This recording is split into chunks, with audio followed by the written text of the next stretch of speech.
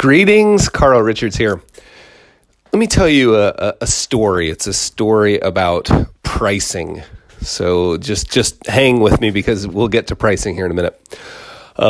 Years ago, when I was living in Park City, Utah, I got asked, it's sort of, to make a really long story short, I got asked to do relatively out of the blue, right? I got asked to do an art show, a solo 8-week art show at a art center and gallery that I grew up loving, so I was fully intimidated. Park City sounds like, a quaint little mountain town, but it punches way above its weight in terms of art. The home of Sundance Film Festival. It punches way above its weight. So I was really intimidated. The executive director of this art center sent me an email saying, "Hey, we'd love to have you do a 50-piece solo art show." And I had been doing the sketch guy column for the New York Times for, I don't know, at that point maybe like 3 or 4 years, maybe 5 years. So I'd gotten used to doing kind of work in public, but I had never thought about it as art, So I of course knew I don't have a lot of skills, but one of the skills I do have is playing in traffic and learning to say yes to things and sort of figure them out later. And so I said yes, and then I immediately called my artist friend, Nelson Parrish. Nelson does these amazing totems, just amazing. He's in Santa Barbara, and he went to art school. He's a real artist. So I called him. I'm like, Nelson, what do I do? What do I do? What does this even mean, solo? And what is a piece? And so he came over to my office, and I was writing out ideas while we were talking. We were standing at this table I had, and I was writing out ideas. I had this old weathered chalkboard, and I was writing out ideas on this chalkboard and sort of diagramming a little bit on the chalkboard. And he's like, "Oh my gosh, what if you did old weathered chalkboards? Like you just hung old weathered chalkboards of different sizes." And I was like, that is the craziest idea I've ever heard, followed by like a pause and then like, let's do it, right? And so we sort of I started thinking of the art show as like purpose art, like the napkin that you grabbed at the table, the piece of like the piece of paper torn out of the yellow pad with the diagram on it, like art that served a purpose, like use art, practical, like purpose art is the way I was thinking of it. So do this thing and we start to sort of build them. And then it comes to this crazy question. I'm like, well, because they said, how much do you want these to sell for? And I was like, what? Well, how? Like, that's exactly how it happened. I was like, what? I don't even know what you're talking about. You're like, well, there's going to be a card next to it, and it's going to have a price on it, and you, the artist, get to determine what price you want to put on there. And I was like, wow, geez. And so have you ever looked for the book on how to price art? Yeah, me too. It's not there. Right? There is no book on how to price art. So, well, long story short, we thought, hey, we should, everything else in my world, like everything else seemed to be, we'd been looking to buy a house. And so like everything else was like per square foot. So we thought, let's do it like per square foot, so we came up with some formula. I can't even remember exactly what it was, but my point here is pricing is such a fascinating topic, and I'm still thinking about it. And one of the principles in the code, I've mentioned the code before, we have this set of operating principles at Behavior Gap and the parent company of Behavior Gap, which is Prasada Partners. And we have this operating manual. It's a set of principles. And by the way, if you want to know more about these, email me. Like, tell me you want to know more. Because every time I mention them, people are like, I want to know more. And I just need to know. If you want to hear more, I'll talk more about them. But one of the principles is around pricing. And the principle that we've come up with over the last couple of years as we've thought about it is that we price things for impact. We price the products that we build for impact. So that's it. I wish there was like a hard rule of thumb that would tell us this, but this gets us closer. I had a friend that worked with me that I was wanting to give everything away. At one point I was like, I'm just going to give everything away. And I can't remember what I was going to do to make a living, but this was probably 2.5 years ago. And he said, Carl, if you want to guarantee you'll have exactly no impact, your work will have exactly no impact, give it all away. And that's what started this idea of like, we're going to price it for impact. Now, that still leaves a lot of room to think about this. Like sometimes free is the right price for the type of impact you're hoping to make. And sometimes, like we joke, like between a hot dog and a Ferrari, sometimes the hot dog, the price of a hot dog, or even free, even cheaper than a hot dog, is the right price. And sometimes a Ferrari is the right price, depending on the type of impact and the type of person you're trying to impact. So that's how we think about it. We certainly don't always get it right, and there's no better formula. Like, well, how do you quantify it exactly? One other way that I recently have been thinking about it is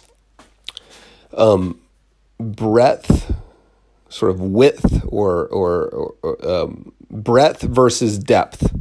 So we can think about it as either an inch deep and a mile wide. Like I want to have impact on as many people as possible. And as a result, I know it won't go that deep, but it will, it'll at least move the needle on a lot of people, and we'll starting a conversation, right? Inch deep, mile wide. And then the other sort of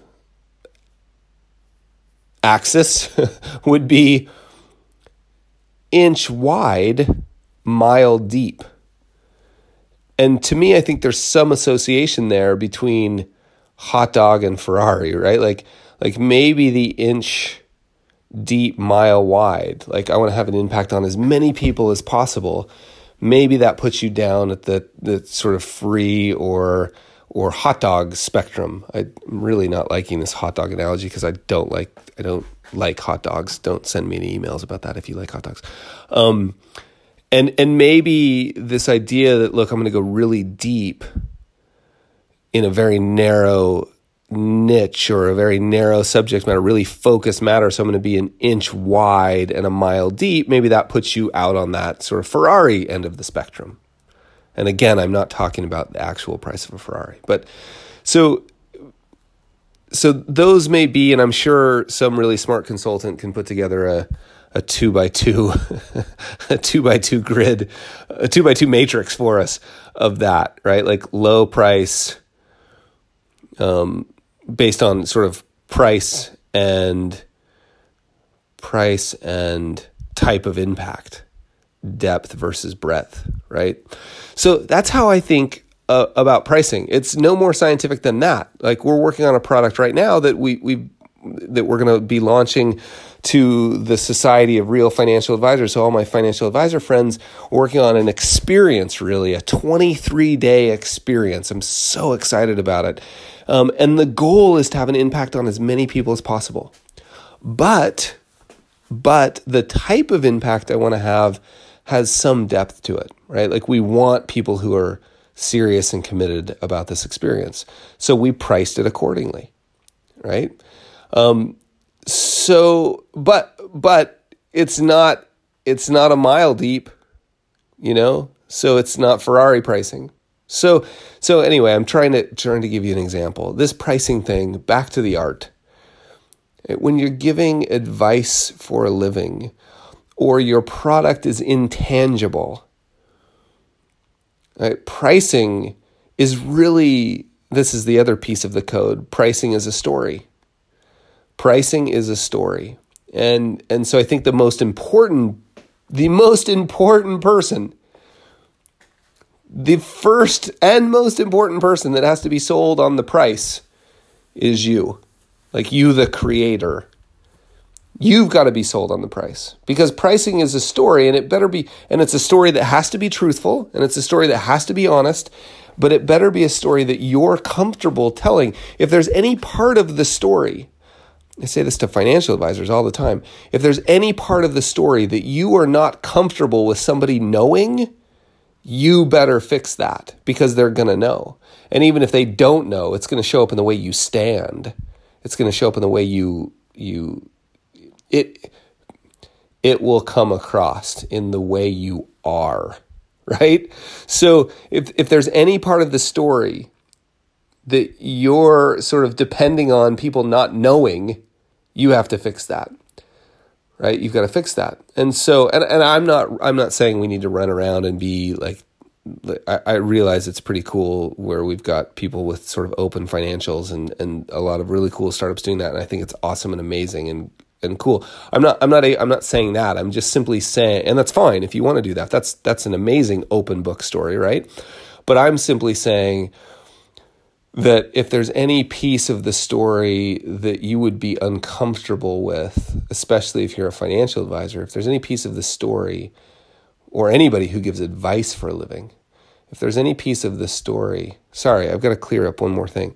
If you're in professional services, right? If there's any piece of the story that if it were no longer hidden, you would be uncomfortable with, I think that needs to be fixed, right? That pricing is a story.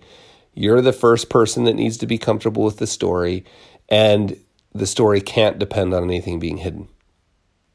Because if that's true, I think you make an assumption that, first you make an assumption that everyone's going to find out. I love Warren Buffett, like I can't remember, I'm paraphrasing now, but trying to make all his decisions and sort of live all of his interactions and live his life as if it were going to be front page news. And then as I recall, he said, because it quite possibly will be, right? So if you imagine that everything about how you made your pricing decision was on the front page of your local paper, would you be comfortable? I mean, comfortable is not the right word, but would you be okay with that? Would there be anything embarrassing? So those are some thoughts on pricing. Thoughts on pricing, right? Price for impact. One measure of impact is depth versus breadth. Inch deep, mile wide. Inch wide, mile deep. Did I get that right? Yep. And then pricing is a story. And particularly for professional services, you better be comfortable with the story, right? Hope that's helpful. I would love to hear from you. I want to point something out because I've gotten a couple of emails about this. People saying, "Hey, why isn't your podcast on iTunes?" It is. I don't know how it happened, but because we use SoundCloud as this sort of hosting service, you can listen to it on SoundCloud if you want to, but it's on iTunes. You just go search Behavior Gap Radio. If you Google Behavior Gap Radio, well, I know if you Google Behavior Gap Radio iTunes, you'll find it. And because I brought that up, it would never hurt to throw a review up there, right? Send me an email, tell me how you like it, or throw a review up there. Yeah, very cool. Because I've mentioned this before, like the reason I do this podcast is for me. I'm trying to make a habit of walking through the world each day and sort of noticing things that I run into. I'm not really trying to do this as a teacher, and I'm definitely not trying to do it as an expert or a guru for this thing, or a thought leader. Heaven forbid, I'd rather lose a knuckle. But I'm doing it as an explorer, right? I'm exploring the world that I live in. And, when I stub my toe on a tree stump, I'm just pointing out to the next person that comes through, hey, there's a tree stump there, right? Like you may want to be aware of it. So I hope it's helpful for you, and we'll talk to you soon.